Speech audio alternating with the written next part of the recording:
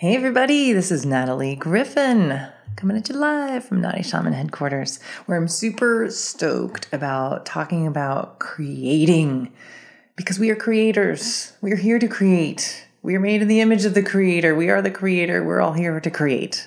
So let's get down to it. I'm just really, I've met with some amazing women this week, and so I want to tell a couple of stories because it illustrates so perfectly how your spiritual path is your own. And guess what? It's not going to look like anyone else's spiritual path. It is not going to look like mine. It is not going to look like your neighbors. It is not going to look like your mom's. It's not going to look like anybody you know, because they're not you, and you are you, and you have your own journey. So, for instance, shamans, we want to walk. We're bridges. We want to walk in two very important worlds. We really walk in a lot more than this, but let's get down to the basics. Two worlds. One is this physical reality. Michael Harner can refer to it as ordinary reality, and there are a lot of other names for it. But it's this physical, consensual reality that we share, where we look around and we're like, the sky is blue. This is the hemisphere we live in. This is the time zone that we live in. This is what we are agreeing to reality. Where time is linear, where things have physical matter, where we can see with our five senses and sense all of that in a very physical way. Physical reality. You're pretty familiar with it, I'm guessing. The other reality that we want to grow strength and power in is spiritual reality, or non-ordinary reality, in Michael Harner's words. Spiritual reality. They're both real. They're both realities. One is real easy to see, and we all agree on it more or less. And the other is energetic. And for some people, it's very easy to see as well, and for most of us, it takes some practice. But you can sense things. So for us, we want to be able to walk with equal power, equal clarity, equal sensory experiences in physical reality and in spiritual reality.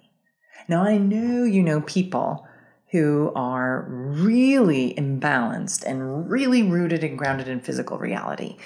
And spirituality sounds like a bunch of woo-hooery, a bunch of hoo-ha that makes no sense and whatever. And so there's an imbalance of their awareness, their consciousness around realities is limited or smaller than people who can expand their consciousness and see that possibly there are others. But we know those folks who are really grounded in physical reality. It's so helpful. Love these people. Don't ever push them into spiritual journeys, because if they wanted to be on one, my friends, they would be on one. They have a right to do their life. Let everybody live. It's all good. But for those of us who have this calling or this inkling or this curiosity about the unseen world, then we have to start to develop our sensory experiences in spiritual reality as well. But, what's interesting is we know all these people that are really committed to physical reality, but I know you know those spiritual people who are really prefer to live in spiritual reality and are not that grounded in physical reality. And this can be real dangerous, because for the shaman, we want to have equal power here. We want to be able to pay our bills. We want to be able to make love. We want to be able to make dinner. We want to be able to do these things. We want to be able to create in physical reality. If we can't do that, then what the heck is our spiritual journey for? You know what I'm saying? So for folks who live in spiritual reality and really become untethered here in physical reality, there's going to be a limit to how much they can grow spiritually. You need the earth to launch up into the stars. The more rooted you are, the higher you can go. So balancing physical and spiritual reality is really like a fundamental teaching in our school, and is absolutely critical. Your life needs to grow corn. It needs to be rich and full, and you need to be on journey making that happen in your own life, creating what you want to create and learning how to create. And that's what we're going to talk about. So it's your very own. And some people, so this was one of my stories. I have so many folks that are like, I need to get on a spiritual path. I need to figure out my purpose. I don't know my purpose. I need to be more spiritual. I need to, be a shaman and spin chakras around or do Reiki. And they're broke.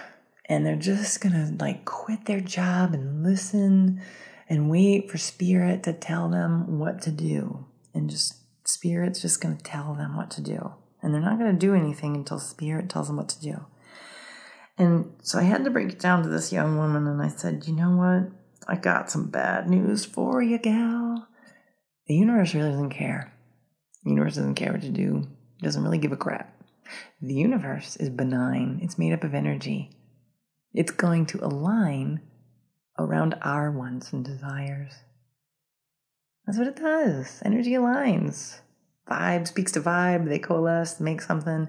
That's it. It's that simple. The universe really doesn't mind what we do. Wants us to choose, wants us to make up our gosh darn mind so that it knows how to organize itself. When we're like, oh, maybe this, oh, maybe this, oh, maybe this, maybe this, the universe will just sit down, cross its arms, and be like, okay, when you decide, let me know, and then I'll put the big guns behind you. But until then, forget about it. So really, that is the one thing that I love to think about. Your spiritual path is self-directed. You're co-creating it with the universe. It's not the universe bossing you around. Who wants to be in a relationship like that? You don't want to get bossed around. You want to be in a productive, healthy, cooperative relationship with the divine. So that's one of the messages, is that your spiritual path is your own and it is self-directed. You're co-creating it with all that is. And I'm super excited to talk with you today about a couple of common myths that I see, and they're mechanisms really to keep us from living and creating the life that we want. And they're brilliant. Like these mechanisms that we have are so brilliant because when we talk about them, they sound awesome. Like you could be on the Ellen Show or the Oprah Winfrey Soul Sunday and Super Soul Sunday, and you would sound like you've got it all right.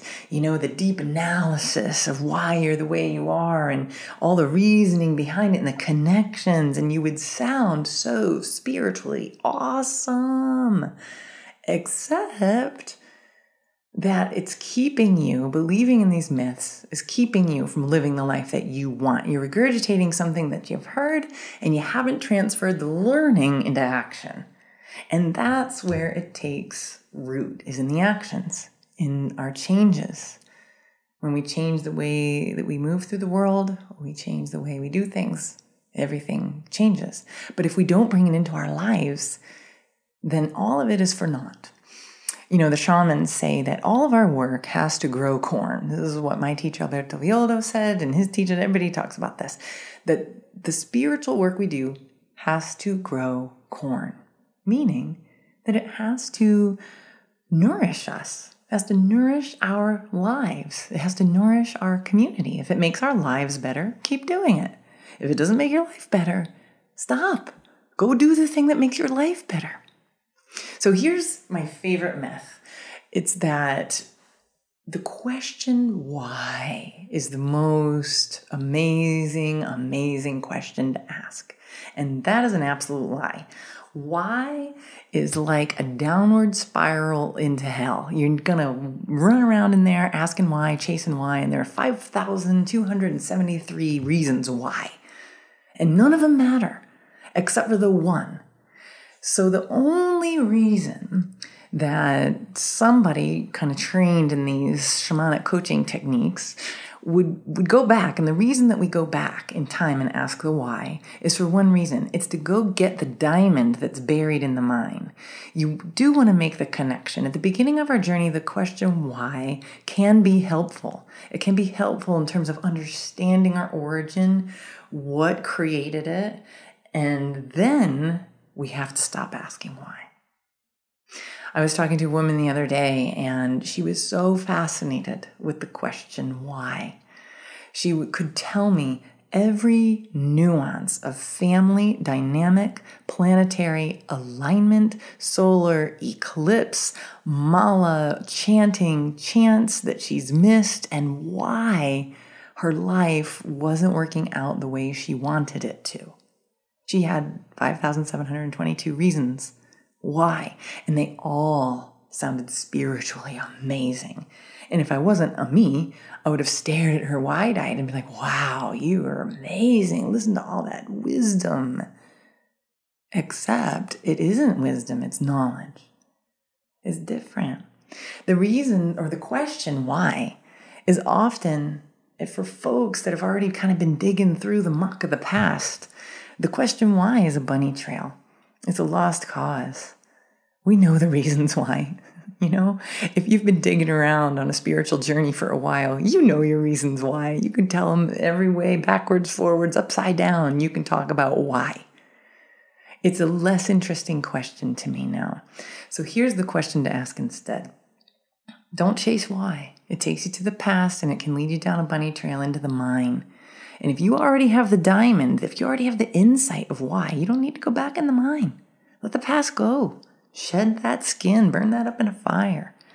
The question to ask is, what do you want to create? What do you want to create? Now, most people will avoid that question like the plague because it's a difficult question to answer. It requires you to take time, spending time inside your own thoughts, inside your own heart, and getting real and raw with what is it that you want to create. This question takes patience. This question takes some tenacity of the soul. This question requires creativity and an open mind. And it also takes a lot of courage because the question, what do you want to create, puts the responsibility of your life solely in your hands, which is where it belongs if you think about it, you know? I've had days, trust me, I get it. Like we all have moments where we wish with everything in our heart to all that is holy in the world that someone else would be responsible for our lives. Can someone just come and rescue me? Get me out of this hell I've created? Can someone just come and tell me what to do? Boss me around, take control of everything.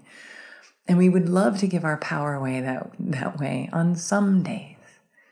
But we know in our bones that is not the way a wholesome creative life goes. What do you want to create? You're here. Your soul came here to the planet with something in it, a calling. It came here to experience some things, and it came here to share something. And that's our job to figure out. Nobody can figure that out for us. That's figuring out your dharma, figuring out what the heck you're going to do here to be of service. And so that's the question to ask. What do you want to create? So myth number one, just to recap, is that why is the super best question. And if you can talk around that, then you're really wise. It's not true.